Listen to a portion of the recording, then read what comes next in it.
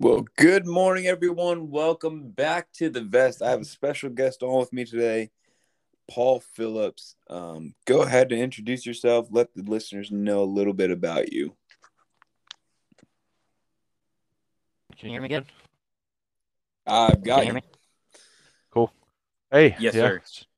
So I served in the Air Force with Ryan. I did about 15 years in there, and just recently retired. Moved back to the great state of Michigan, where my Michigan Wolverines are still 6-0 and undefeated. So it was a good football Saturday yesterday. How about you? Definitely a good football Saturday. Definitely some intriguing games. I definitely tuned into the Kansas TCU game after turning off the Oklahoma game early. Um, but definitely a lot of interesting games that definitely shaped the future of college football for week 7, and we'll kind of get into that here in a little bit.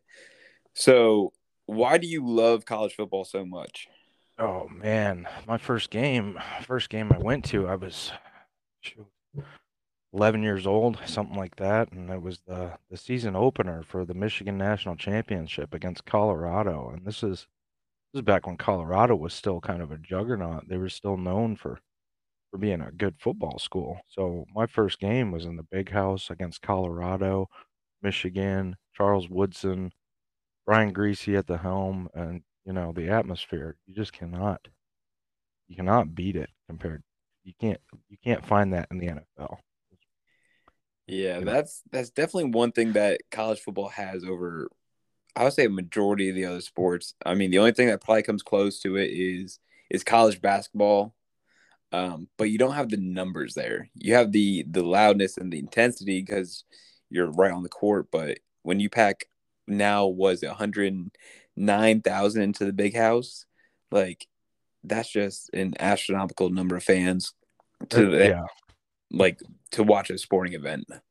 Absolutely. It is insane. It's insane to see that many people in one place. I mean, the first time I walked into that stadium, it, the, the the turf is like under the ground. So you walk in and you're not even realizing it, and you look down and all you see is the turf and all the seats, and it is just a surreal experience. Yeah, with the I know World Cup, I think it's what 2026 is coming to the United States. I wish they would play some of the World Cup games in some of the college venues that can house, the 90, 100,000 fans. Um, and I understand the reason behind that is because they're not necessarily in the best markets. They don't really have big cities around them. So travel might be a little bit harder, but I feel a lot more fans would drive the 2, 3, 4 hours to go to a game in Michigan or Penn State or LSU, um, some of those big name schools like stadiums, to watch a World Cup game. Oh, absolutely. Um, but yeah, on the other hand, I understand why they do it, and honestly, money drives the picture there. So it is what it is. But at least we got the World Cup coming someday. Yeah, definitely, and that's gonna be a great time in the northern hemisphere, or at least the Americas, when Mexico, Canada, and USA host that here in a couple of years. Yep. But let's get into some of the games that we highlighted this week. We'll start off with your Michigan Wolverines taking on Indiana. Let's do it. I thought Let's get it running. this was a lot closer than I was expecting, especially in the first half. And there was some bad news in the first half with the running back coach and former running back Mike Hart collapsing on the sidelines and needing to be carried off. That had to take a toll on the Wolverines to see one of their own kind of helpless. Yeah, I mean, at first I actually got up and went to the bathroom and didn't even know what happened. I saw came back and both teams were kneeling down, so I was a little taken aback, but yeah, hopefully my cart's okay. It turns out he had a seizure, so he should be fine. He's a big, strong boy. But yeah, that first half was a little tighter than I wanted to see. But I think overall, if you look at if you go back and look at the game cast and the stats, I think Michigan handled the game uh, as they should. That first half was a lot of, I think there was a lot of emotion. There was a big personal foul call that kind of kept Indiana in the game, and they ended up scoring on that long drive because of that personal foul. So I don't know. I see your opinion on it, but I think they played pretty well. What Oh what yeah, did you see? oh yeah, definitely Michigan. If you look at the stat line, I think Michigan was doubling their stat line in the first half. Um, and I mean, it it seems like Michigan does that so far week in and week out. They really haven't run away from anyone in conference play in the first half. It's normally, hey, we're going to grind you down the first half, and almost kind of like the Tennessee Titans or Wisconsin. They're going to run the ball, run the ball, run the ball, wear you out the first half. And then the second half, while Michigan's still fresh because they're the ones dominating the line, they're just going to open up holes in the second half and just slowly start, pulling away. And I think that's what showed here. Um, Yeah, and I think there's a couple things at play here. And if you go back and watch that game, Michigan needs to put a spy and a nickel down on the line because every pass Indiana made, 80% of them were little swing plays out to the right or bubble screens, and man, that's got to stop because Ohio State plays that way. Yeah. Yeah. And especially next week, welcoming in the Penn State Nittany Lions. And unfortunately, that game is a noon kickoff, which I'm not excited about. I know it. I would love to see the big house. Kickoffs. You know what? I'm I'm fresh and ready to go. I crack a nice cold Miller Lite, and here we go, boys. Let's watch some football. I do find it funny that Michigan is trying to, I wouldn't say adopt because they've done it before. They've done it the past few years, but they're doing a maze out this weekend. First, the Nittany Lions, which Penn State is 2-0 this year. Purdue tried the blackout. Auburn tried an orange out, and that didn't help them. So, Well, you know what? The stadium environment is the stadium environment. I don't even take that into account when I'm watching the game.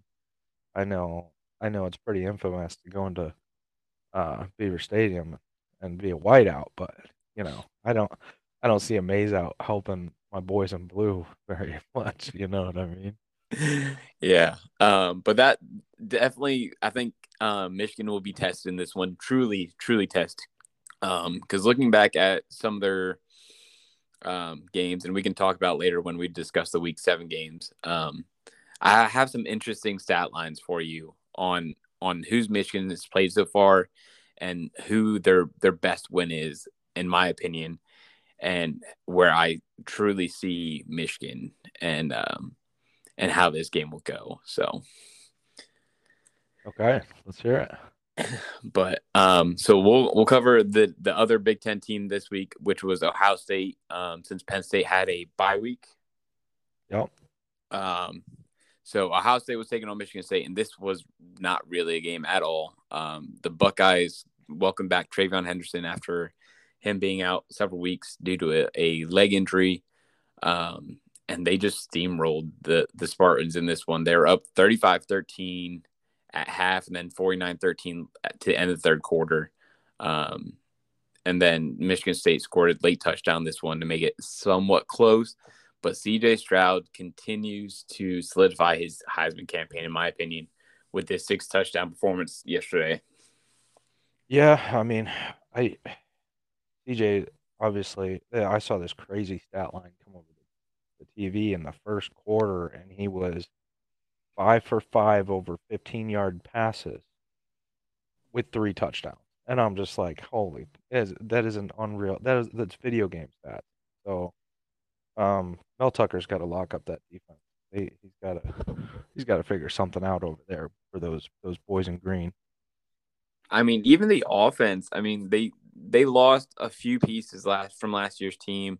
Kenneth Walker third being the main key to that offense.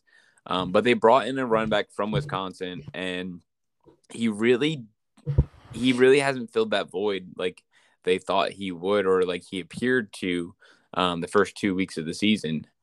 Michigan State is now 2-4 on the year, and I believe they've lost four straight. So they lost to Washington, Minnesota, Maryland, and now Ohio State, and they have to play Wisconsin. Granted, they just fired their head coach, but they showed up against Northwestern and did what Wisconsin does. Then they have Michigan, Illinois, so they could lose seven straight before getting Um, a winnable game versus Rutgers. and how winnable is that game against Rutgers? Because Rutgers is feisty. They are a feisty bunch over there. So I would, I don't know. We'll see. Tales to be told on Michigan State, but right now, if I were to power rank them, they are down at the bottom for me in the Big Ten power ranking. Right next to Nebraska, honestly, in my opinion. Maybe Wisconsin's a slightly better. They showed some fight this week, so I don't know. Big Ten's better when Michigan State is better. So Yeah, like I'd like to see them get better. yeah, definitely. And I mean, you almost have to, depending on how the season goes, you almost have to question Michigan State and the contract they gave Coach Tucker up there. Was it that 10-year, $100 million contract or whatever it was? Well, yeah, I mean, I it think was some astronomical number for 10 years. I was like, wait, what? it's I think it nets around 9.7 million a year for 10 years. Yeah. But I mean, you gotta last year they caught fire a little bit. They had a great season. What were they, 11 and 1? Yeah, Uh, yeah. 11 and 1, beating Michigan. Um, no, Their only loss was Ohio State, I oh, believe.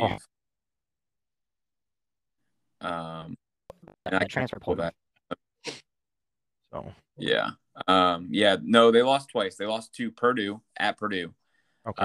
And then they lost to Ohio State. I mean, that's a great Michigan State season. When you're looking at recruiting just in this region, when a kids nowadays, they're not dumb. They know where they want to go and they know they want to be in the NFL. So, I mean, if you're in the Big Ten, your choices are Penn State, Ohio State, or Michigan. If you want to go to the NFL, pretty much in the Eastern, especially on the Eastern side of the Big Ten. Yeah. And then Western, you really only have maybe Iowa and Wisconsin. Um, Correct. Yep. Minnesota, you kind of get a few players here and there. Rashad Bateman just came out. They just had another receiver come out not too long ago as well. And then that safety was Antoine Winfield Jr., Hmm. son of a famous NFL safety. So Oh yeah. He looks Minnesota looks pretty good. I will give them um I'll give them a nod for surprise team of the year. I didn't expect them to be feisty as they are. um, yeah, but they've kind of been on the struggle bus. I mean, they just lost to Purdue 20-10, and now they have to go to Illinois, which is also 5-1. And Brett Bilma, so that'll be an interesting game. And then they have to go to Penn State, so they could lose three straight. Yeah, they could. And like I said, it's that Big Ten West is a It rough is shaped division. very dismal out there.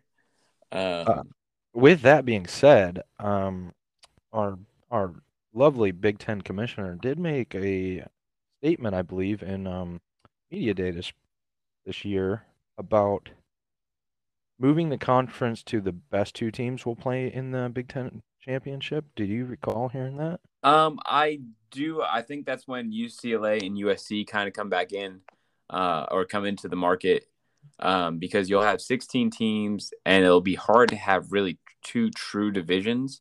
Um, Correct. I have to go find that report, at least so I have some backing here on what we're saying. Um, don't want to give out too much false information, but kind of like what the SEC is doing, they're gonna have, I think, four divisions with their 16 teams, when Texas and Oklahoma joined them. And they're just going to play two divisions a year, kind of like almost like the NFL does. They have two crossover divisions Hmm. that they play every year. And I think that'll at least even out the playing field.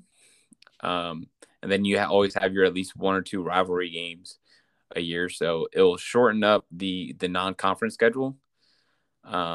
Maybe if you have two non-conference, your 7 games against your divisional and cross-divisional foe, and then that still leaves you 3 non-conference games.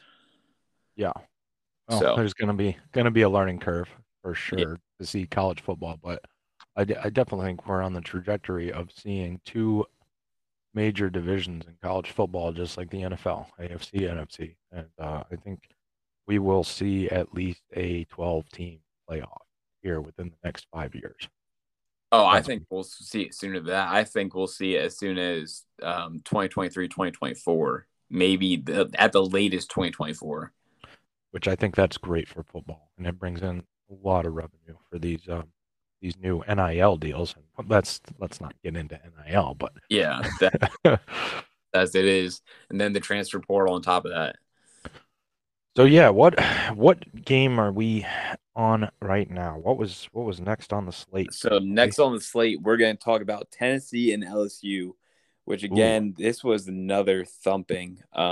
Tennessee opened with 20 points and really never looked back as they cruised past Brian Kelly's Tigers. I was looking at this game on the slate, and I was like, this is a show me game for both. Tennessee, he they look good. They look really good. Um, Yeah, it definitely reminded me of the Penn State Auburn game at the end, where all you saw in the stadium was orange, and they were singing "Rocky Top" to the Tennessee team as all yeah. the LSU fans left early. Oh man, and those smoked out uniforms, cool. And Hendon Hooker was just phenomenal again. Uh, if you got a 90.4 QBR on the season, this is the finally caught fire with him. Yeah, and I think the surprising thing for me was their defense. The defense definitely stepped up a little bit. I mean, LSU really hasn't been the offensive juggernaut, um, even with bringing in the transfer quarterback from Arizona State. They didn't really score all that much all this year. But Tennessee will truly be tested next week when they go home and welcome in the Crimson Tide, which we'll cover them a little bit later. And I have some intriguing questions that we'll see how we think that outcome will fare depending on who is under center next week. Yeah, we will see. Um, but yeah, great performance by Tennessee, and it makes college football a lot more fun when you got big brands like that doing well. So it's great for Yeah, the it game. definitely shakes up the SEC because now you don't just have your normal Alabama, Georgia. You have um, Tennessee involved in there. You have Ole Miss. You have Mississippi State lighting things up a little bit. So SEC isn't a 2-team race really anymore. Now it's a 3 or 4 team race, which could affect the playoffs in the long run. Yeah, and that is my big concern, but hopefully the committee's going to want to see SEC teams and they're going to want to see a Big Ten team. But Definitely. the thing that's happening right now, we got some good teams out in the Pac-12 that nobody's really talking about because they come on so late at night a lot of times. And man, UCLA putting it to Utah. What is Yep. going on with Chip Kelly over there? Wow. I mean, Chip Kelly did this before, so I'm not really surprised. I am surprised that it's UCLA doing it, and that he's still with UCLA. But I mean, if you look at the body of work that UCLA and DTR are doing out there, I don't know if you've looked at his stat lines this year so far, but and I said this last week, he is a Heisman contender. The only reason his name isn't highlighted even more is because, like you said, he plays so late at night. His completion rating for the season through 6 games, 74.8% completion rate. 1,500 yards passing, 15 touchdowns to 2 interceptions, and 150 yards rushing on the ground. That's that. Those are crazy stats. So and there's a lot of good quarterbacks in the league. And then you got Zach Charbonnet, Mm-hmm. Michigan transfer over there, just putting up crazy numbers at the running back position. So Yeah. Yeah. And it's DTR was once considered to be going to Michigan. And I forget why he backed out of um, that offer, but he ended up going with Chip Kelly, I guess, for the offense because Harbaugh doesn't really run that style offense that DTR likes. So, right. Well, you know, uh, it seems like a great fit. Chip Kelly and DTR out there doing their thing, and man, another great brand coming back up, which I, it's cool. It's cool to see, but their fan base is just dwindling out there. You don't see fans in the stands at a UCLA home game, and that kind of sucks for the team, because they're playing really well. man, I'm glad you brought that up because that was definitely one of the points that I had for this conversation was UCLA, even in a battle of top 25, top 15 schools, like the students, like the one end zone wasn't even filled. I think it had like maybe 10, 15 rows of fans, and that was it. Well, if you look at some replays, they have tarps and banners across half the seats over there in the upper end zone section. It's just like, well, maybe it won't look so empty if we put some signs here. Like, I don't know if adding them to the Big Ten is good or not because, I mean, if their fan base isn't even showing up, I mean, maybe it's a good thing that Penn State and Michigan and Ohio State and all the Big Ten teams that travel well, they'll be able to find seats and they can go out west for a nice little vacation to Los Angeles. But my goodness. Yeah, but I think Michigan at UCLA would garner about a 80% discount on seat tickets, even in LA. Oh man, poor UC. I hope their fan They look base good. Um, I hope their fan base starts showing up a little bit. Especially with the upcoming weeks. They get to play USC later this year. I forget who else they have on the docket. I think they face Oregon as well. Let me they get got into their Oregon. They have Oregon next week. And I would expect to see game day there. I haven't really looked at the docket for matchups next week, but so they are off next week. UCLA does not play anyone. okay. So, but their next game is at Oregon. So 10, Okay. 10, 10:22 in Oregon. I would expect if Oregon handles business next week. Not sure who they got because my computer's slow. Yeah. But Actually, I only see Oregon on the schedule for next week. So I think they're off as well. so you got two teams coming in off a bye in Yep. Eugene. I would expect to see game day or Big Noon. Well, Big Noon won't be there probably, Yeah, it won't be a big new kickoff for them. but And there's really no other games that week that are even the only one I could possibly see is Ole Miss LSU, but that's not even a game that I'm concerned about. Alabama, Mississippi State, maybe, just because it's going to be a battle of top 25 teams. But I'd have to agree with you. I think Oregon, UCLA, battling out there in Eugene definitely deserves game day. Though it'd be really stupid early for game day because that's what the game day comes on at 8 Eastern or 9 Eastern. 9 Eastern, so it'd be a 6 a.m. start for game day. Yeah, 6 a.m. start for the game day crew, and I don't know if they're gonna go for that. But Well, they have done it before, so and it's pretty odd to wake up here and turn on game day and it's still dark where they're broadcasting, but you know what? Their students still show up in Eugene, so oh yeah, especially with it being in Eugene and those Oregon Ducks, they always show out, and you always have that one Washington State flag out there. So oh, that Wazoo flag just travels so well. No uh, matter where in the country, that Wazoo flag will be there. so next up we have Kansas and TCU, and this one was very entertaining. It was quite a slow start, only being 10-3 at half. But whoever Coach Leipold and TCU's coach, I can't think of his name. I keep thinking the old coach. But wherever they said at half kind of woke up their team, and both of them came out firing on all cylinders. Yeah, that was a fun game, and man, having game day in Kansas, good for them. They don't get that kind of treatment from the football team. Man, they tough loss for Kansas. TCU is a pretty good football team, and I would put them up and at the top of the Big 12. But Would you it, put them higher than Oklahoma State right now? oh, I don't know. Oklahoma State is you never know what team you're gonna get when Oklahoma State lines up, and they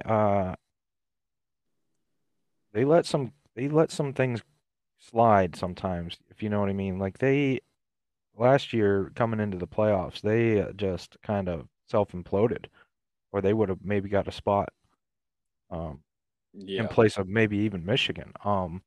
But that's to that's for me. I don't know. I think Oklahoma State gets the nod right now, but TCU is putting up some numbers when they play. Yeah. Yeah, I think TCU benefited a little bit in this game from Kansas' starting quarterback Jalen Daniels going out with a shoulder injury in the first half, and he was unable to return. But his backup Jason Bean um, absolutely took the most of his opportunity and ended up putting 4 touchdowns up in the second half. Um, Uh, yeah, I don't have the stat line, but yeah, he looked good. I was like, oh man, the poor Kansas, they're done. But yeah, yes, yeah, but Max Duggan, I mean, that kid, hats off to him. He stuck around with that TCU program even after some rough years. He's been beaten and banged up past few years, but he's definitely showing why he should be one of the top quarterbacks um, to at least look at in the upcoming draft. I'm not saying he's going to be a top 5, top 10 quarterback, but he's definitely someone that can compete um, no matter what. So, yeah. It's gonna make with all these good quarterbacks in the NCAA ranks. It's gonna make for an interesting couple seasons of NFL here coming forward. Got what you got? CJ Stroud is eligible this year. JJ McCarthy will be next year. You got Hooker down in Tennessee. You got the aforementioned two quarterbacks we were talking about, and you got Wake Forest, Hart or Hartman. Hart Yeah. Hartman, and that kid is man, he's something special too. So that's gonna be fun. Yeah, and then you have Spencer Sanders coming out. I think you have Rising from Utah. I think DTR is eligible. I'm not sure if he has another year due to the COVID rule, or if he's a like one of those super seniors. I know he's been out in UCLA for a while now, but you have so many good quarterbacks. KJ Hill, I think, is coming out this year. Um, so it'll be interesting to Yep. see how the quarterbacks fall this year in the NFL draft.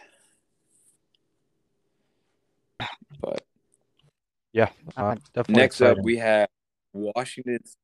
Yeah, we have Washington State and USC up next to stay a little bit in the West Coast. And this one, I was a little disappointed in Washington State's coaching. They had multiple times where they could have gotten some points or at least attempted some points, um, but they ended up going for on a 4th and 9, not taking a field goal to tie it up, and then allowed USC to really kind of just walk away in this one. Yeah. And USC didn't look all that great against Wazoo, but you know what? Lincoln Riley got it done. Caleb Williams stood in there, was serviceable with 2 touchdowns, 188 yards. Yeah, right on the money there. State and coaching. Uh, I didn't really get into this game. It was later. I didn't watch it very closely. I was kind of beyond the point of watching football. I got a little tipsy last night with the family, but you know, good to have USC back in the ranks. Lincoln Yeah. Riley has turned that program right around. Yeah. And it'll be interesting to see what they do when they come to the Big Ten and have to play, I would say, tougher competition. They have a few teams out there in the Pac-12 that they play that are good, but they haven't played them yet. They've kind of looked pedestrian the past 2 or 3 weeks. Um, I mean, they've beaten an Arizona State team. They struggled against Oregon State, and then they struggled against Washington State for a half. But now they have to go to Salt Lake City and Utah, which is coming off that devastating loss to UCLA. So we'll see what Utah can do against this team. But USC truly won't be tested until later this year, where they have to go to UCLA on November 19th and take on DTR in that outstanding offense. So we'll I see love what you made of later this year. I love how you They'll just walk go, line up. They'll bring all their I know, right? It's like, hey, we'll on the bus. It'll be a 10-minute ride. Cool. Instead of a 5-minute ride. And they'll bring all their fans so that UCLA can see what a packed stadium looks like. So Uh, I don't know if you've seen it, but I know in years past, I think they do it just for this game where both teams wear their home colors. So USC will wear their red and yellows, and then UCLA will wear their baby blue and gold. I wonder if that'll be the case this year. I wonder, I would reckon that UCLA might come out with a alternate uniform. I know they've done it in the past. They've had some cool alternates, but you know what? The classic UCLA versus that is that's an unmistakable uniform. Oh, I'd love to see it. I don't care. That looks like a good game. And let's not get ahead of it. Yeah. So yeah, Utah they gotta is get a through Utah, which is a you know, challenge. Utah is a they play everybody tough, smash mouth football, and that coach out there, he isn't he he's the longest tenured coach in FBS, I believe, right now, isn't he? Yeah, he's been out there for it seems like eons. I think he's been out there for about 2 or 3 decades. Yeah, they just love him out there. So that team will show up, especially at home, 8 p.m. Fox kickoff Eastern time. That should be a fun game next week. Yeah, so let's get into. I know we kind of talked about them a little bit already, but let's get into Oklahoma State versus Texas Tech. This game was very entertaining. Both teams combined for 31 points to open up the game. Before Texas Tech kind of had some errors through an interception late, which kind of helped Oklahoma State really take the lead and survive in Stillwater. Yeah, man, you got two teams that can put up some points rather quickly, and you look at that, over under, and man, they 72 points in the game. But they did play some defense, and I think that was ultimately what was the catalyst for ops and turnovers, and Oklahoma State just pulled away, and you got to play to win the game, whatever way you got to do it. So good job, Oklahoma State. Texas Tech is for a 3-3 team, they're scary. I wouldn't want to see them on my schedule and going into somebody and I'm undefeated. You know? Yeah, I mean, their only losses are to NC State, which they lost by 13. They lost to Kansas State, and then they just lost to Oklahoma State. So they only lost to ranked teams this year. And they knocked off Texas, which was ranked at the time. So Well, they've literally they said had they are. 5 ranked in a row. Yeah, that's a tough slate. But I mean, hey, they're Texas Tech looks good. Big 12 is pretty surprising, honestly. They got some good teams down there and probably in better jockeying position than I thought they would be in at this point of the season. But here we go, college football in October. Yeah. definitely the mantra of, hey, let's just survive the week, seems to be holding true, as a lot of teams seem to struggle on any given week, and a lot of the big name schools just they just have to survive. They're gonna get everyone's best shot, and we're seeing that week to week. Yeah, and man, and you start looking ahead on that schedule because you got rivalries coming up. Well, not big rivalries, but you're in the heat of conference play. So, and you start looking ahead, and you can have a misstep. And I was worried about that this week with Michigan going to Indiana. Indiana always plays us tough. I don't know what it is. It must be the way their offense matches up to our defense. But Indiana, every time I see them on the schedule, is horrifying. If that makes any sense. Oh no, I definitely agree. It's like Penn State going to like Iowa, or Penn State going to like playing Northwestern. Northwestern, it doesn't matter if they're 0-7. Same with Purdue and Iowa. It doesn't matter how bad they are. Whenever you play those types of teams, they always somehow find a way to compete, and just give you their best shot. And speaking of Northwestern, did you see the new rendering of Ryan Field? That looks like a My goodness, fancy that thing little is stadium. it is expensive, and I wonder who's going to use it more, because I mean the football team, yeah, they're decent, but they haven't. I don't know if they earned that yet. They haven't really won a Big Ten title yet, so I mean they've been there just because the West is down. But do they really deserve that fancy of a stadium? Well, you got to understand their boosters are, doctors and Yeah, very Very educated, very educated and well-off boosters. boosters. So, I mean, good for Northwestern. I like seeing Northwestern on the schedule. They're a hard team to hate yeah, and dislike. Pat Fitzgerald he's a great has coach. he has players that would run through a wall for him. So, good for Northwestern. And I can't wait to see that stadium. Maybe go to a game down there. Yeah, so Oklahoma State has to go to Fort Worth this upcoming week and take on TCU. That one will be interesting. So it'll will I'm not saying it'll decide the Big 12, but it definitely will put whichever team wins that game in the right direction to go on and win the Big 12 title later on this year. Yeah, and I expect Oklahoma State will get it done. It's splitting hairs on which team I think is better right now, but hey, you got to play the game, and they decide themselves. So, Yeah. But let's travel to the SEC here. We're gonna go down to Mississippi State taking on Arkansas, and you can call it fatigue, you can call it loss or a fight or will, but the Razorbacks looked ragged in this one, taking the field against Mike Leach and the high flying offense that is in Starkville.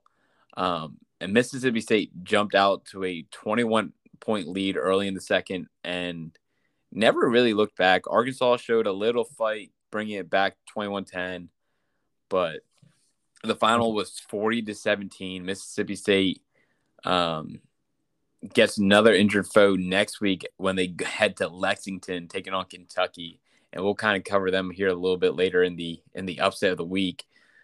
Um, but Mississippi State definitely looks the part in the SEC. I mean, we always say Mike Leach offense is dangerous if they're running on all cylinders, and right now I think they are firing at will, when it comes to the offensive side of the ball.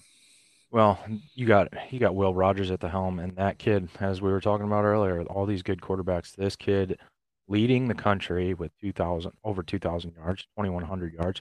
He's got 22 touchdowns and only 3 interceptions. This kid is the truth. So the Bulldogs look good, and it's that's exciting to see competition in the especially the SEC. Like get tired of seeing Alabama win every year. So it's nice to see the Bulldogs up there. They look the part, and I think Arkansas's preseason ranking, there was a little hype around it. Good quarterback, good coach. But the SEC schedule is rough and grueling, and you have to survive each week, like we talked about. Mississippi State with Will Rogers they are a juggernaut. I would not want to see him on my schedule if I was. Yeah, so they take on Kentucky, and then they have to go to Alabama the following week. So October 22nd, they take on Alabama. So that'll be interesting. But Will Rogers, if I'm correct, he's only a sophomore. He is a junior, so he is. Oh, is He he? is. Okay. Oh yeah, so he might be shaking up the draft. So we'll see. Maybe he stays home and gives Mississippi State another run next year. But we'll see. But like you said, yeah, tough slate for them. They got Kentucky coming up, which I think they handle Kentucky. I think the firepower that Will Rogers possesses is just going to be too much for that Kentucky defense. And Alabama, they've proved that um, they can be beaten. Texas A&M played them tight this week, and Texas played them hard week one. So Yeah. if we could be looking at a Mississippi State going into Tuscaloosa in 2 weeks. And, Yeah, that could potentially steal the game day crew from going to Eugene. and yeah, and I seeing that on the slate now. That probably makes more sense. And game day doesn't like to avoid Tuscaloosa, and they haven't been there yet this year. So So we'll dive into the SEC or ACC So we'll before see. we go back to what I feel is the game of the week. So Florida State taking on NC State. Now Florida State surprised me in this one, leading the Wolfpack 17-3 at half. But whatever the Wolfpack did in the second half, kind of stuffed the Florida State Seminoles, and their leading rusher was their quarterback, which isn't a good sign for an offense, especially when you had three rushers last year or three rushers this year. I believe it was the first 2 weeks. They all went for 100 yards. Granted, their starting running back was out with a shoulder injury, and he was in a sling on the sideline. But NC State ended up taking the lead in this one, 19-17. And Florida State had a chance to win it. And I really questioned Mike Norvell in his decision making last night because he had the ball with about 38 seconds to go, all three timeouts on the NC State 22-yard line. He could have ran the ball a little bit more, got it closer. Your kicker made a 47-yard field goal earlier in the game. Granted, they've had some struggles this year, and he's missed 5 field goal attempts earlier this season. But you got to have confidence in a scholarship player, especially your kicker, because now with deciding not to trust your kicker and end the game, what do you like his odds? I'm not even saying his odds. His mindset moving forward have to take a hit and yeah, saying, "Hey, Yeah. this coach doesn't." yep, I agree. And man, that wasn't a very exciting game to watch. But yeah, I agree. Norvell's got to make a better decision. I mean, you got a field goal kicker that made a 47-yarder earlier in the game, so I mean, trust him. Let him kick. And NC State's they finished the game with 3 field goals as their scoring drives to win. So, you got to do better going forward there. I didn't Yeah. really get into this game. It didn't have much appeal going in. So I turned it on, glimpses, and yeah, after seeing the stat line run up, I would have to sit there and watch that one. Yeah. And going back to kind of what I said about Mike Norvell's decision making, he decided with 38 seconds left to throw a fade route that he threw earlier and beat the NC State's defender over the top. The receiver made a great catch, but he could literally call the exact same play. NC State kind of smarted up, and their coaching probably was better at this point because, hey, watch this fade route that they threw earlier and beat you on. And the defender ran the route better than the receiver did and Right. intercepted the pass easy, which extended the Wolfpack's win streak at home to 14 games now, and really ruined any chance the Noles had of of making some noise. But it's good to see the Seminoles back in at least some relevancy. It's been a long time since Florida State has actually had a talkable season. Yeah, it goes back to back. Yeah, I mean, and it's tough. Tough to recruit down there. You're in SEC land, and the kids are going to go to the ACC. They're probably going to go to Clemson. It it it is tough for Florida State. I understand that, and it is nice to see them somewhat relevant. But give it a couple of years under Norvell, and the best. I hate seeing coaches come in for a couple of years and then getting fired, and they don't even get a chance to put their playbook on the thing. So stick with him. Let him build what he wants. We'll see. Yep. And then finally for the game of the week and the final game on our docket, which was Alabama Texas A&M, which Texas A&M played them a lot closer than I was expecting. But in hindsight, I mean, it was without Bryce Young. He was out with that shoulder sprain that he injured against Arkansas. So, and A&M has a pretty stout defense. So having a first-year quarterback really come in and play against a true SEC defense is always going to be a tough thing. And no one scored in the first quarter. So it was definitely a quiet, slow first quarter before things kind of opened up in the second quarter and kind of exploded offensively. Yeah, Texas. I thought the scoreline was a lot closer than I anticipated, but good work, Alabama, getting it done without Bryce Young, and they got a tough slate coming up going into Tennessee next week. So yeah, and the score going into it was Alabama was a 24-point favorite. Wow, did that line open up knowing Bryce Young was out, or did that line change? I'm not sure. I think there could have been the question mark of if Bryce Young comes back, but I think the line was A&M has been so awful. And then losing Max Johnson, their quarterback, that ended up taking over for Haynes King, had a broken bone in his hand and could not play that game. So that kind of both teams were without essentially their starting quarterbacks. Yeah, and that's man, don't bet on those games. I think we had 3 teams. Michigan was a 21 favorite. They won by 21. Ohio Ohio State was a 27-point favorite. They won by 20.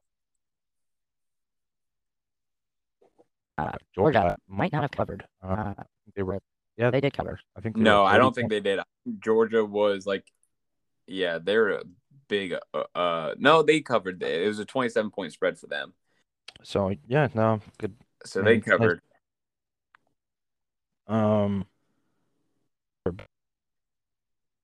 Nothing really my interest. I like to at least look at who's under dial.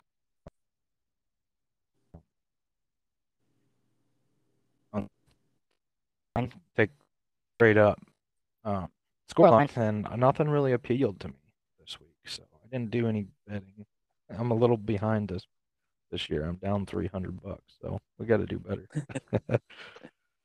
But yeah, so I questioned Jimbo in this game. Going back to the coaching, calling questionable coaching calls. If you're A&M, you have the ball on the 2-yard line. Why are you throwing this weird little out route where it doesn't even seem like the receiver would have made the end zone, even if he caught the ball, because he had an Alabama defender draped all over him?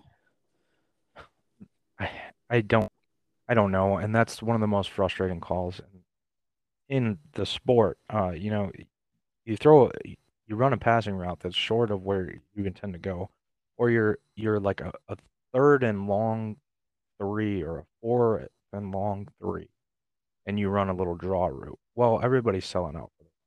If you're going to run a draw, why at least do some play action if they're selling out for the run? You know what I mean? Like those play calls are just they will make your your head spin. Like it is not fun to see. Yeah, and I mean, granted, A&M was missing. That's why we're in there. A&M was missing a few key playmakers that went down on injury. So I mean, yeah, it's tough to make that decision, but at least come up with something where either it's going to be a rub route, because you see that so much nowadays where you see these rub routes where it's just so conveniently someone gets wide open because someone gets lost in the mix. It seemed like he had enough time in the pocket that they could have done something like that. I don't know if it's a trust thing, what it is, but you got to come up with something a little bit more creative than just a simple out route. Yeah, and I think a lot of that is Texas A&M had some high hopes this season. They've been the number one recruiting class in the country the last 2 years running, I believe. Don't quote me, but I know they had one. I think this past year they were. Yeah, this past year they're number But I think one. I think they're kind of packing it in, though. You know, And the year, yeah, but they got South Carolina next week. And tough one at Ole Miss. I think they are Ole Miss is on upset alert. Uh, they could turn I don't, around and I don't know if A&M wins at South Carolina though, and that's I don't know. That is a tough one, because especially after what South Carolina did this week, and essentially declawing the Wildcats and handed them their second straight loss. yeah. The good thing is A&M is on a bye next week, so they get a chance to get healthy and game plan just for South Carolina. We'll see. I think A&M could finish up 9-3, 8-4, and really give them something positive to think about in the offseason. Yeah. Yeah, Ole Miss. That one's always going to be a tough game. Florida's definitely not a good team. Especially like people thought they were when they jumped them up so high back in week 2 after knocking off Utah. Auburn's not good. They play a cupcake in UMass, which is one of the 6 or 5 lowest scoring teams in the nation, and then they play LSU. So at least they get some home cooking. Majority of their games are at home, so that's good for A&M. Yeah, I could see them. You know, they have a very good chance of finishing the season out undefeated. I know they got some tough games, but man, it'd in Jimbo, but it almost looks like they're just packing it in. You know, that team doesn't have fire, and you can tell when a team is all bought in and playing together. That is not A&M. Yeah. Now talking about their opponent, Alabama. So Alabama survived this one, but now they have 3 ranked games in the next 4, and that's essentially over 5 weeks, thanks to a bye Halloween weekend. So Alabama has to go and take on. Let me find them again. Let me find their schedule. Well, they got They have to go to. Yep. They have to play Mississippi State in Death Valley, and then they play Ole Miss at Ole Miss. And that's going to be in November, tailgating season. Ole Miss is going to be fired up for them, especially if Alabama gets through Tennessee and Mississippi State. Alabama's going to be on upset alert for the next 2 weeks, I believe, in my opinion, and especially if they do not have a healthy Bryce Young. Not looking good for the Crimson Tide if Bryce Young isn't in those games, because, man, Devin Hooker at Tennessee and got Will Rogers at Mississippi State. Those guys can sling it, so you better come ready to play defense. Yeah, and then unfortunate news for the Tide. They actually lost one of their linebackers for the season. I forget who it was. I think it was number 37. I saw a report on that this morning, but that's going to hurt the defense a little bit. I know they're lacking a little bit at that linebacker position behind Will Anderson. So that defense and that secondary will truly be tested in the upcoming weeks. So yeah, that's exciting to see, because who doesn't love a good Alabama upset? Because it's easy to hate them because they've been on the top for so long. So this might be a Yeah. season where we don't see Alabama in the playoff if they don't get through this couple week stretch. Yeah. So speaking of this stretch, so if they lose one of those to Tennessee, it have to be Tennessee, because if Mississippi State beats them, they pretty much hold the tiebreaker there. And if Alabama knocks off Ole Miss and Mississippi State runs the table, Mississippi State wins the West. So now Alabama's not even going to a conference championship. Yeah. Correct. And man, we could see a Mississippi State Tennessee SEC championship, and leaving out Georgia and Alabama. Just think about that. Even if Alabama does win the West with one loss to, we'll say, Tennessee, and then they lose in the SEC championship, now they're what? They're going to be 10 or 11-2. Alabama. Yeah, they'd be 11-2 to close out the year. Do you see a 2-loss team getting in over a USC or a Clemson team?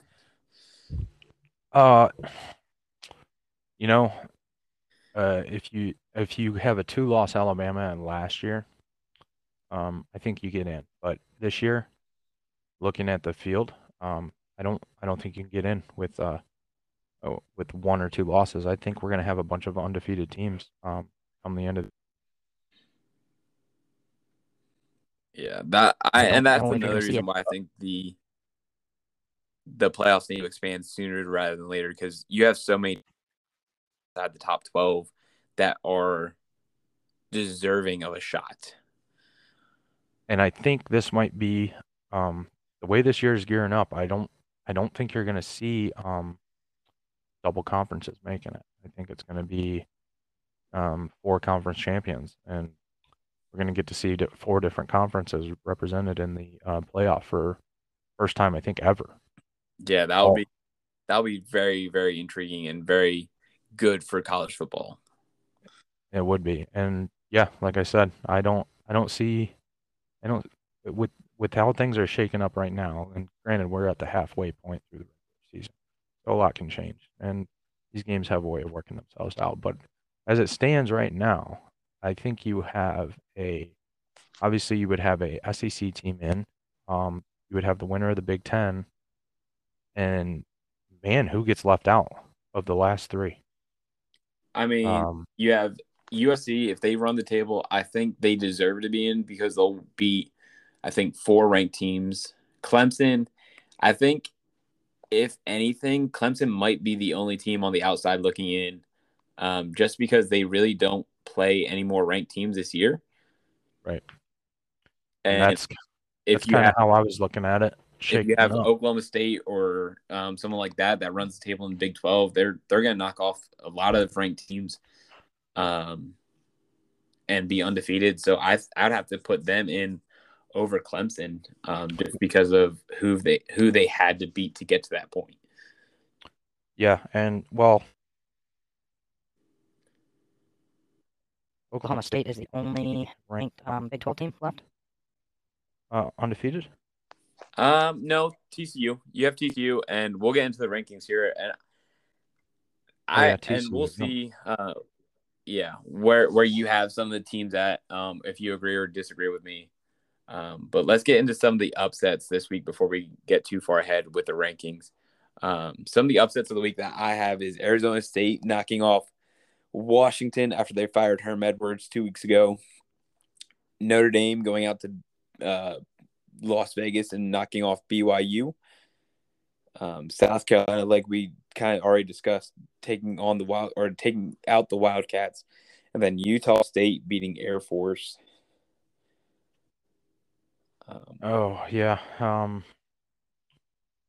I did not see Notre Dame coming. Honestly, I thought BYU would pull that one out.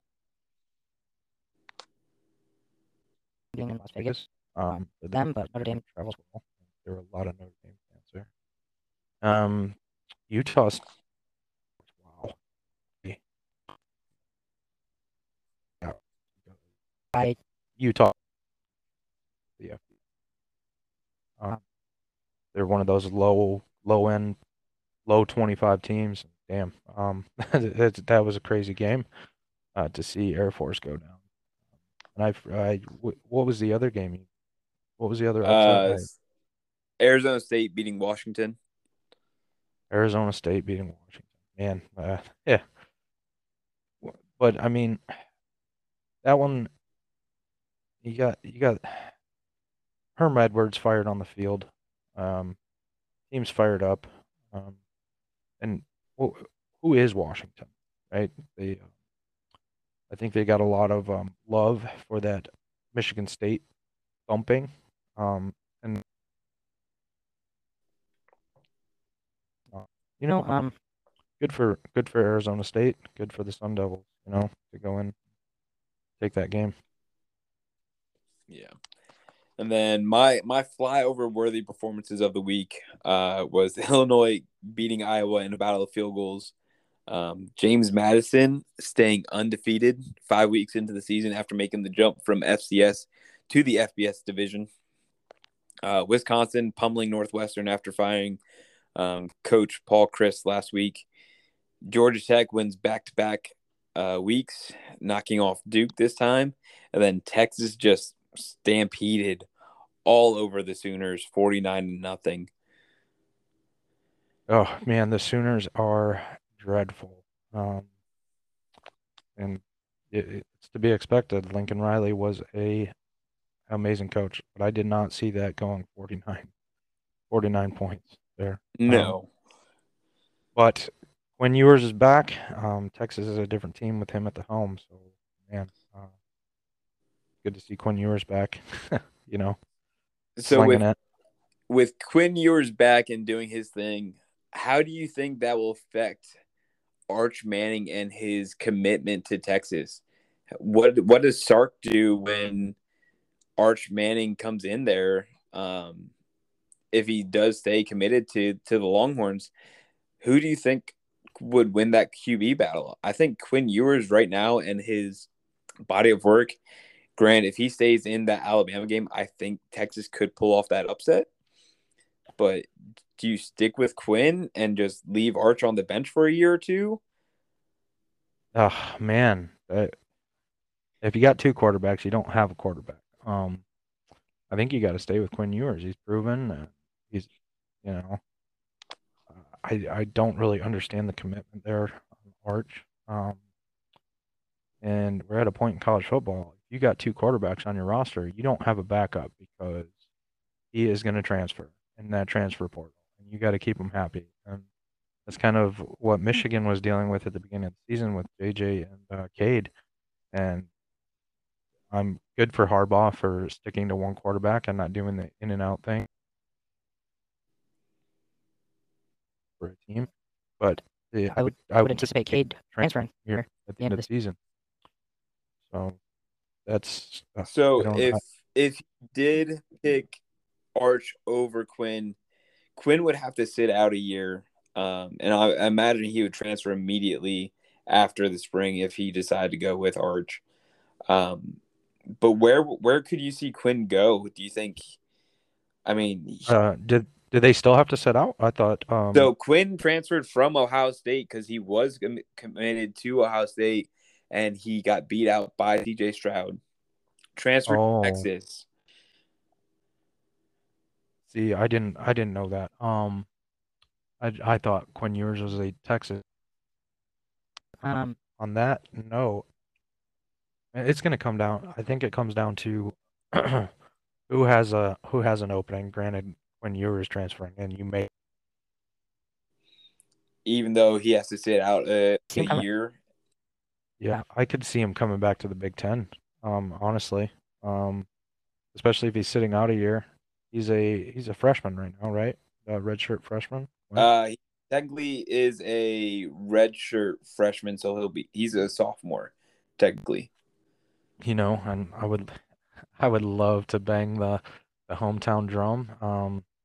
JJ will be a junior next year. Sit out season. Come to Michigan, Quinn. Come to Michigan. So yeah, I could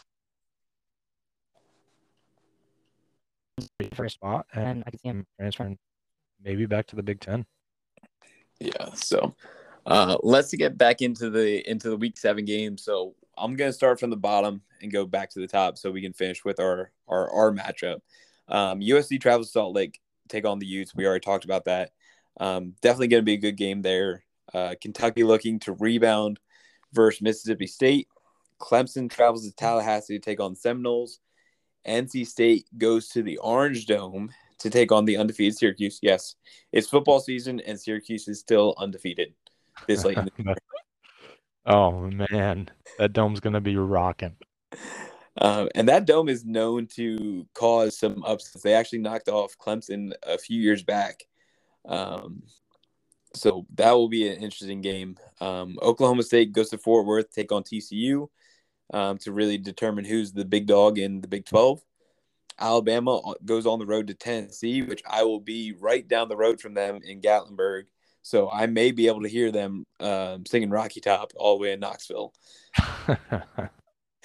And then if Jalen Milroe is the starter in that one, what do you think the odds are Alabama wins that game?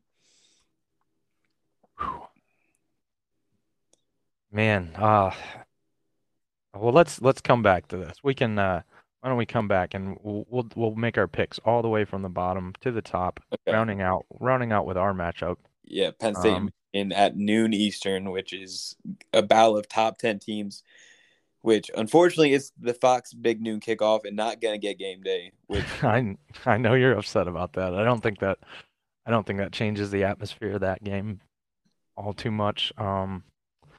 Man, they tailgate hard in the mornings in Ann Arbor. I've been there. Trust me. You start at about 5 a.m.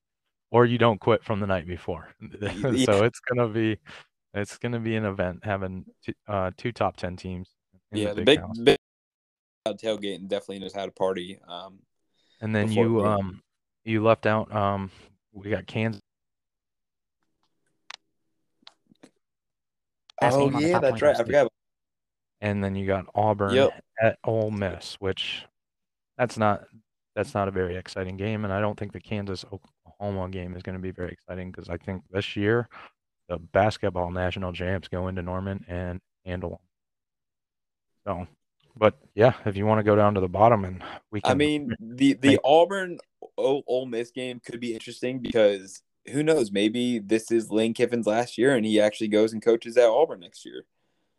That's some of the talk that's happening down here in the SEC country. With me living in Alabama, 45 minutes from Auburn, that's all you're hearing right now is who's going to replace Harsin, and maybe it is Coach Lane Kiffin. Well, that is a tough job to hire for because Auburn does not treat their coaches very well, and I think that's why they're in the predicament they are in. If I'm Lane Kiffin, I stay home. Yes, and they just do not care about their coaches there. They got a culture that they need to change. So I think you're going to see a lesser named coach take over that slot going forward because I just think there's too much turmoil for a big name coach like Lane Kiffin to go into Auburn, really take that job. Yeah, I have to agree with you. But so for the picks this week, I'm gonna pick USC in Salt Lake beating the Utes. I'm gonna pull a not so fast Lee Corso. Okay. I think Utah stands and knocks USC off. Salt Lake is a tough place to play. Rocking environment ever since they've come over to the Pac-12. I think Utah's got too much for them, and USC is going to be tested. Okay, I could definitely see that. I want USC and UCLA to be undefeated at the end of the year, so we have a good, LA Battle of LA type game. But I can definitely see where you're coming from for that one. I have Mississippi State, the Wildcats, in Kentucky. I think Will Rogers stays hot and continues his massacre through the air. Yeah, I think Will Rogers solidifies his Heisman campaign and goes into Kentucky and gets it done. I think the Bulldogs are just too powerful. Yep. Team in Kentucky has the firepower that The Bulldogs have, and I think it's going to be an offensive shootout, but Mississippi pulls away, and I think they handle them by 2 touchdowns. And then I have Clemson knocking off Seminoles. Seminoles are a feel-good story this year, but I think Clemson just has too much offensively and definitely defensively, with the Seminoles being kind of one-sided on offense. They really can't pass the ball. I think Clemson's going to stack the box and really force them to throw the ball to beat Clemson. So when I originally looked, I don't have much faith in Clemson. They're Still Clemson, but they just don't seem like they are that Clemson of old that we've had the last. Well, take out last season.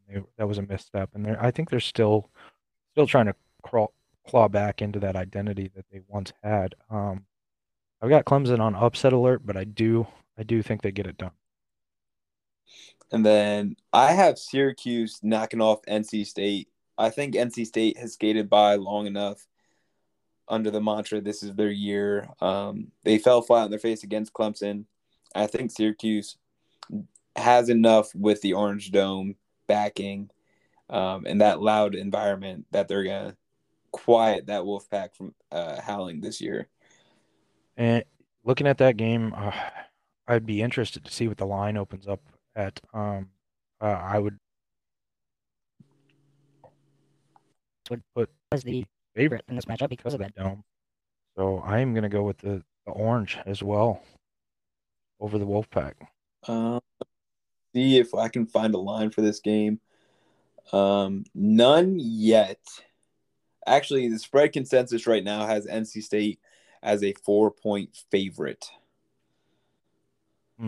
Yeah, that might be your underdog pick of the week if you can buy Syracuse. Wow. But even the ESPN Football Power Index has Syracuse as a 58.7% chance to win that game.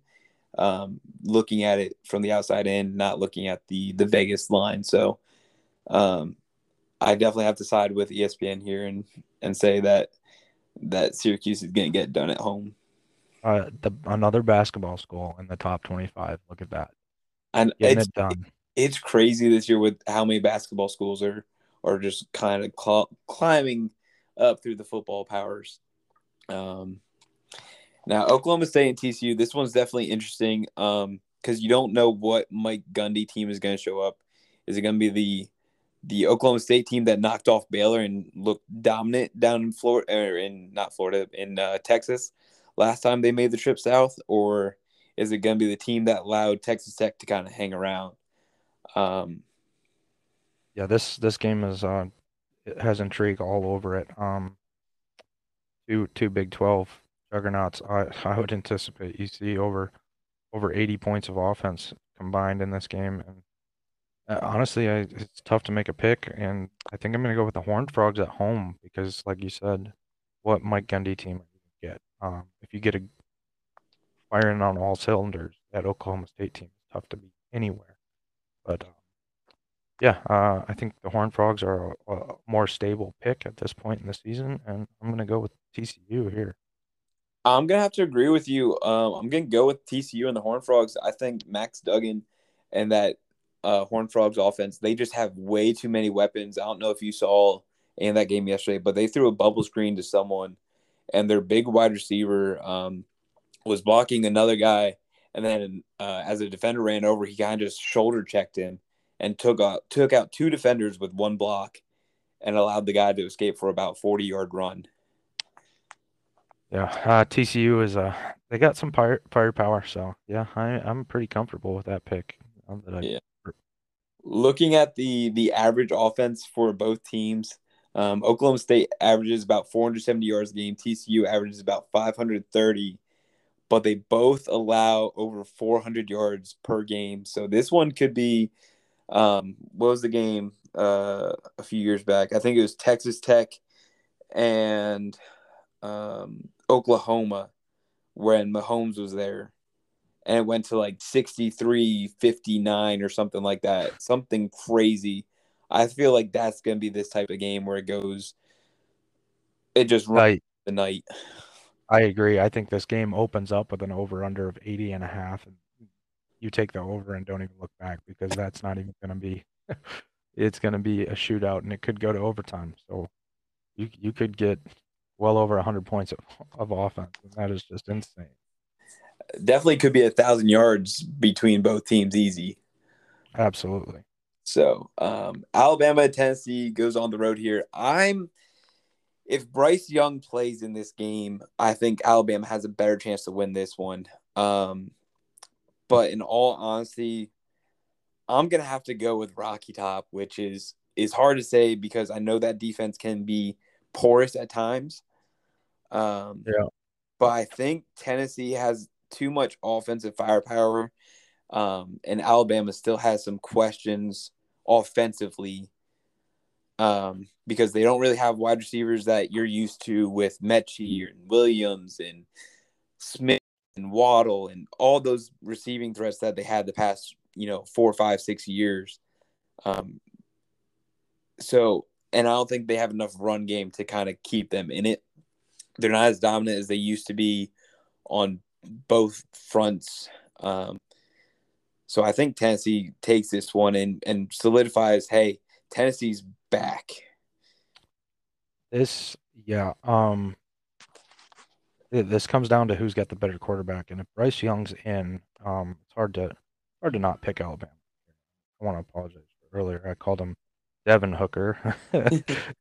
um, but I think you got to go with Hooker as the better quarterback if Bryce Young isn't playing. And this is a show me game for. I think they can get it done. So an interesting stat that I'm just looking at is Hendon Hooker does not have an interception yet this year. That is correct. And going into this, I believe it was just Hooker and J.J. McCarthy with that stat line. J.J. unfortunately gave up an interception in the end zone the other day or yesterday on a tipped pass, intended for, I can't even, Ronnie Bell, intended for Ronnie Bell in the end zone. I think he's the only one standing with that many attempts and touchdowns for no interceptions. Yeah. That's crazy. And then the other interesting stat that I'm looking at is his home completion percentage is 76%. So I don't know if it's the home cooking up there in Tennessee, what they've got going on, but he loves playing at home up in Neyland Stadium. So with it being at home, I know I think it was last year, they had the incident where they were throwing mustard and ketchup bottles on the field and whatnot. So hopefully that doesn't happen again this year, and the fans don't take anything away from the game that's going to be played on the field between two great teams. Yep. Like I said, this is a show me game for Rocky Top. I think I want to go with them as the upset here. I'm putting Crimson Tide on upset alert because they've had too many close games with lesser opponents, and I think Rocky Top being home with Hendon Hooker. Rocky Top gets it done here. So next up, and in the final game that I have circled is the Penn State Michigan battle. So here's my intriguing stat lines for you. So Michigan's top win this year is versus a 3-3 team. Granted, they're one of the top 5 in defensive scoring, they're only allowing 9.8 points a game this year. But they're also in the bottom 7 in scoring in FBS. They're only higher than Florida International, New Mexico State, Temple, UMass, Colorado State, and Colorado. Yeah. So yeah, this is a Our squads here. And you know, um, I I love the stat lines and all that, but you get the sense that Jim Harbaugh's team this year, we're playing to win the game and playing to the opponent. So whether if if Blake Corum runs the ball 30 times like he typically does, it's tough to beat because Corum, man, he's 5'8". Your linebackers can't see over the line and see him. And he's 210 pounds. He's like a little bowling ball. So I think Blake Corum is the difference here. leash. So if Clifford comes out slinging, I don't know. I don't think we're built to get into that shootout unless Jim lets JJ go. So I think we're going to see a ground and pound effort Yeah. at the big house, and let's see, who's got the better offensive and defensive lines here. I think Penn State plays this one a lot like they would play against a Wisconsin. Um, Wisconsin's really not known for their quarterback, and Michigan, as of late, has been known for their quarterback play either. So I think you force them to throw the ball, especially with having Joey Porter, um, uh, King out there. You have the SEC transfer, which his name is escaping me right now. You have Jair Brown at safety. You have so many pieces in the defensive backfield that I can say hang with Ronnie Bell in your receiving core, and you make JJ throw the ball and you eliminate the run effort. I think that has to be. Penn State's game plan coming up against us. And listen to this. My guy, Blake Corum, 118 attempts, 735 yards, 11 touchdowns, averaging 6.2 yards a carry. If he shows out against Penn State, is he a front runner for the Heisman? Where are we looking there? He definitely could be, especially if I would say even in a losing effort, because just as a running back, you don't have control of the game as much as a quarterback would. So even if in a losing effort, if he still goes for 130, 140 yards and say through week 9, I have to look at your schedule to figure out who you got coming up. So you have Michigan State, Rutgers, and Nebraska. So in the next 4 games, I think he'll easily eclipse 1,000 yards, if not more. So actually, probably in the next 2 or 3 games, he's eclipsing 1,000 yards. And he could be looking at almost a 1,500 yard rushing effort. I still think he's kind of on the top 10 bubble, but that's hard to say with how many great quarterbacks there are out there this year. Hendon Hooker, Will Rogers, Bryce Young, Quinn Ewer, CJ Stroud. I mean, there's 5 quarterbacks already taking up the top 5 spots. Well, Um, so Might my Heisman take take on years. I don't see him. He's even definitely not just Not enough. The yeah, that's substance there. yeah. I probably definitely misspoke when I said Quinn Ewers, but Will Rogers, Bryce Young, Hendon Hooker, Dorian DTR out in UCLA, CJ Stroud. Those are the 5 I would have higher than anyone else right now. And I like that list. I honestly I think I put Will Rogers at the top for me right now. So 2,100 yards passing, 22 touchdowns. That is just those are video game stats at the halfway point. He's on pace for a 4,500 yard season in the regular season, and maybe of the 40, 44 to 46 touchdowns. That is just Will Rogers, man. He's definitely my favorite, but I think my point with Blake Corum, say I think this is his show me game, his Heisman performance game. So he has to. If he plays well here, I think that might put him up there as the only back in the conversation. Yeah, this is definitely Penn State, Michigan's. I won't say Super Bowl, but this is like their early season championship game because whoever wins this one is the odds-on favorite to either beat Ohio State and make the Big Ten championship game, but the upper leg moving forward, even with a loss, having a chance to make the playoffs.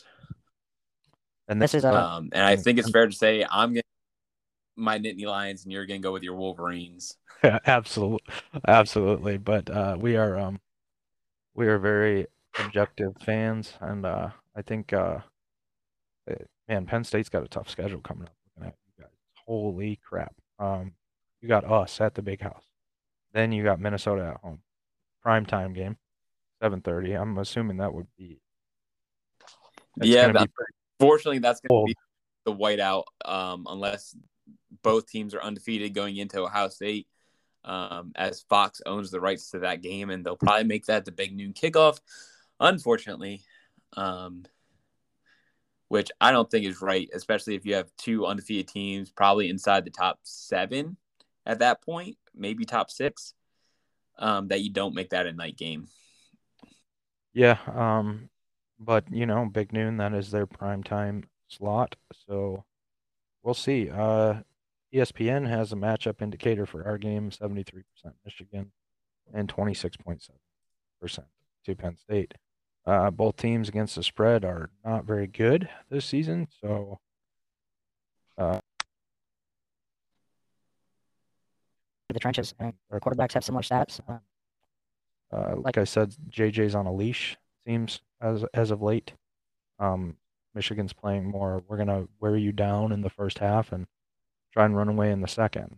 See if you guys have the stamina to keep up with us. That's the type of football they've been playing. Um, our best win, I want to say, is against Maryland. Maryland is a tough squad, and you guys is even though they weren't a very good team, the effort Penn State put towards Auburn was insane, and I think you guys have to come into the game with that mindset and run the ball. Yeah, and I definitely think they come in with that. Hey, we have a chip on our shoulder. People aren't talking about us the way that they think we should be. But I think it's going to be a great Big Ten battle in this one. We shall see. I see it either being tight all the way or one team pulls away, and that's typically how Penn State Michigan works out sometimes. Yep. We don't get those barn burners like we used to, where we're going to overtime and stuff like that. One team typically pulls away, and on to next time we play. Yeah, and I think you guys got the better of us last year. So it seems like every other year, Penn State wins, Michigan wins. Y'all knocked us off in our house. We knocked you off in your house the past 2 times. So it'll definitely be interesting to see who definitely takes this one.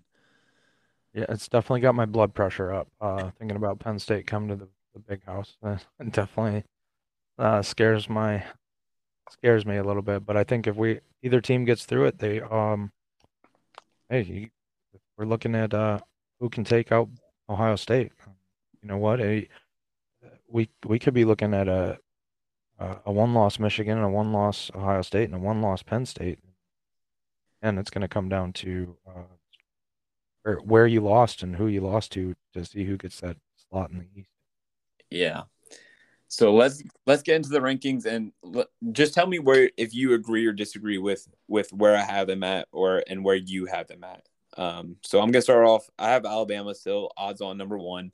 Ohio State definitely closes that gap after their performances this year. And I think it's probably the closest voting in the AP poll currently, probably in the past 5 years, for the odds on number 1.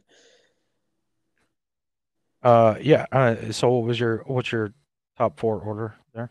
So I have Alabama, Ohio State at 2, Georgia at 3, and then Michigan at 4. Yeah, and man, and you know what? I hate to say it, but Ohio State I honestly, I think I would put them at number one right now. They played a little more consistent. Um, Alabama's had some scares. Georgia, man, And people games games where where I'm I'm like, wow, wow, what they're is this a good Georgia team, team? and Alabama losing Bryce Young last week.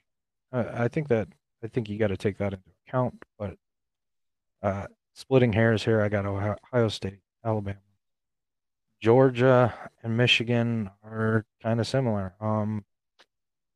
But Georgia 3 and Michigan 4 though, to round out my top four for So next up, I have in the next four, I have Clemson at 5, USC at 6, which is their same spot in the AP poll, and then I have Tennessee jumping up to 7, and then Oklahoma staying at 8 after having a struggle fest against Texas Tech. I think Tennessee's performance against LSU was more dominating and more of a statement, especially heading into the week. Yeah, so to round out the top bottom, well, 5 through 10, don't really like Clemson at 5, but they haven't given me a reason to move them down.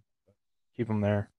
USC, USC is going to learn some things this week, and we'll see if they're still that top 6 team. But I move Rocky Top ahead of Oklahoma State. Tennessee should be the number 7 team or number 6 team in the country. Yeah, and then yeah, everything else stays the same. We would swap Oklahoma State and Tennessee, and Ole Miss. Ole Miss falls off this week, I believe, right? They did Ole Miss win? No, Ole Miss won. They did struggle against Vanderbilt. Actually, Vanderbilt was leading at halftime before Ole Miss kind of pulled it out late and ended up winning by double digits. I Um, think I think that uh gives me enough firepower to put Penn State above Ole Miss, but the top 10 is going to get shuffled around here, and UCLA is going to make a big jump. yep. I think you might see UCLA above. I place them above Oregon, and well, obviously Utah. So um, Yeah. So there's I definitely agree with you. I have Ole Miss at 9 and Penn State at 10. The only reason why I don't have Penn State jumping Ole Miss is because they were on a bye. I think if Penn State played this week and actually performed well, I could see them jumping them. But since they were stagnant and didn't really have anything to show, they stay where they're at. Um, my next five, I have UCLA jumping all the way up to number 11, Oregon at 12, TCU at 13, NC State at 14, and then Wake Forest at 15.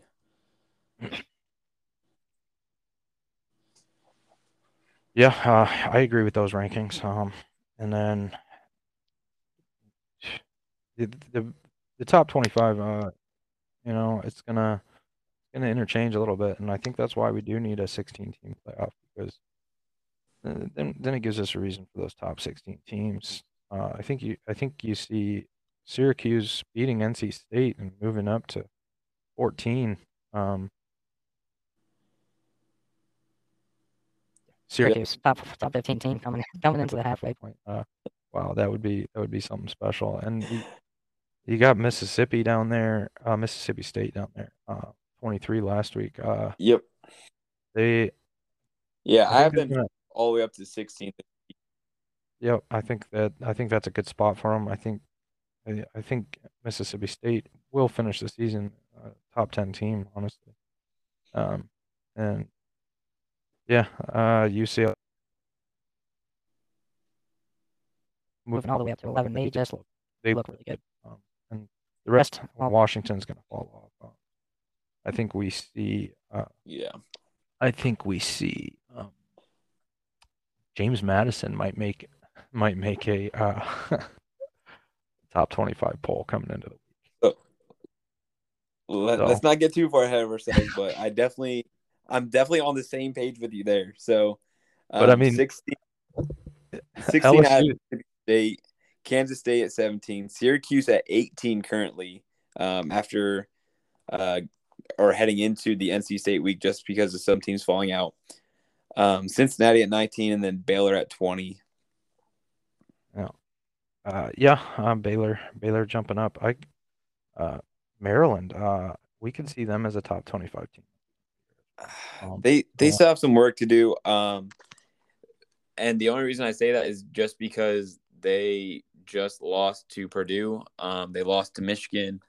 So they have two losses in 3 weeks, and they barely beat a Michigan State team. So I'm not too high on them right now. They really haven't played anyone. They beat Buffalo, Charlotte, and SMU, and Michigan State. So yeah, I think there's other teams deserving to be inside the top 25 before Maryland gets back up there.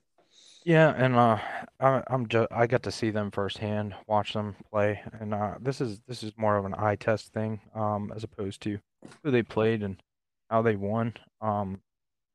They got an explosive offense, and their defense is pretty stout.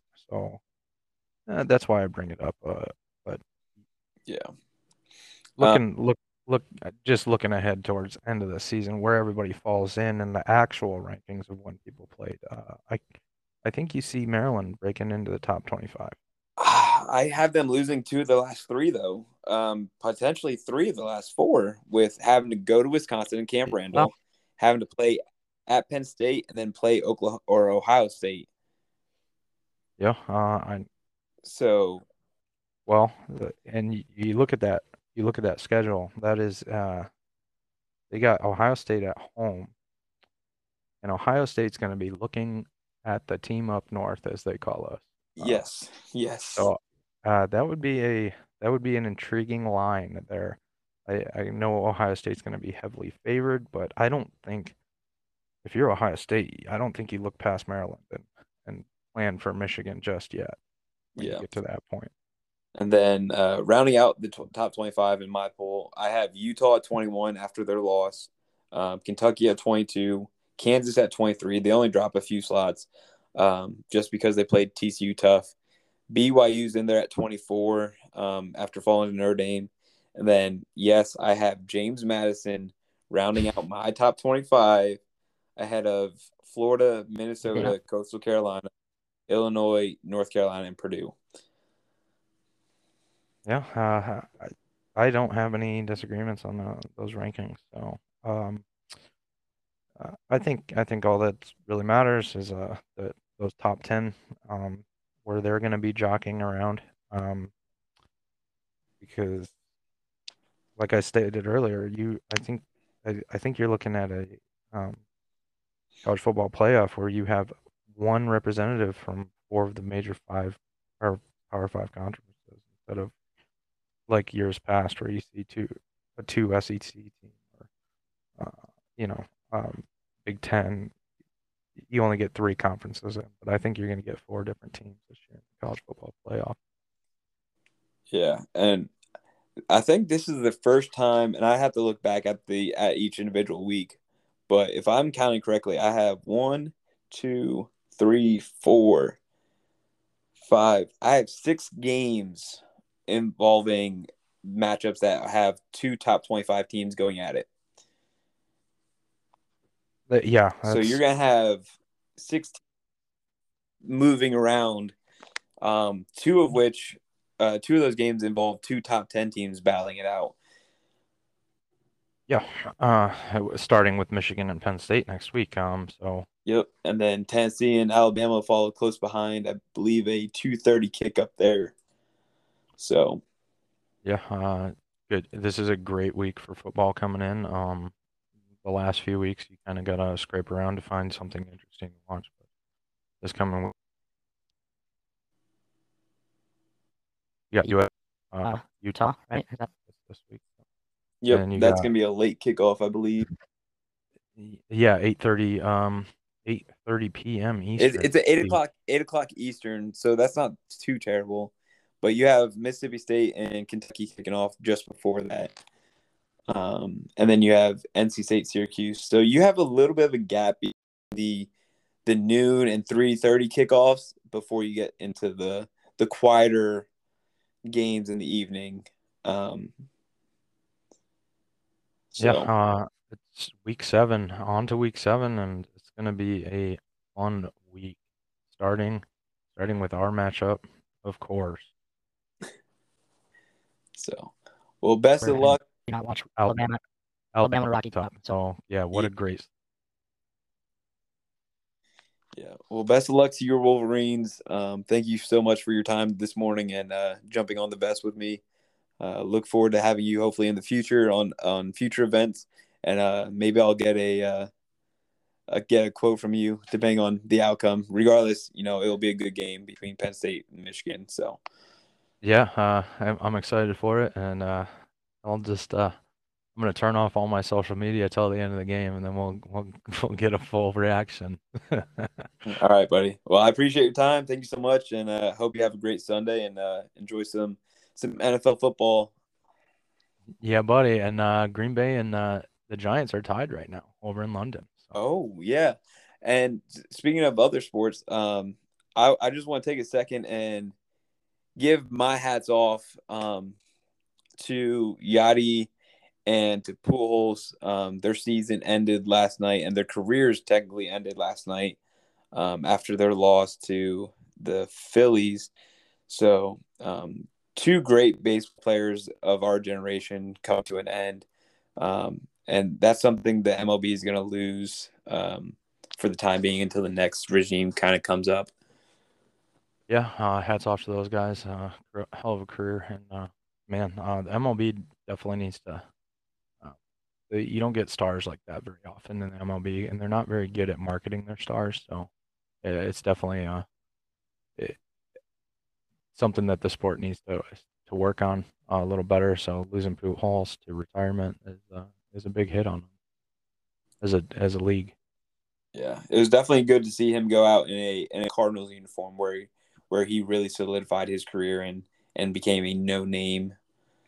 So, yep. So it was a pleasure, buddy. I appreciate your time and love talking football with you. Awesome. Well, have a good one, and I'm going to tune into some NFL football here and All right. fantasy teams. And make sure my lineups are good. So, win some money. Take it easy, buddy. Yeah. All right. Have a All right, buddy.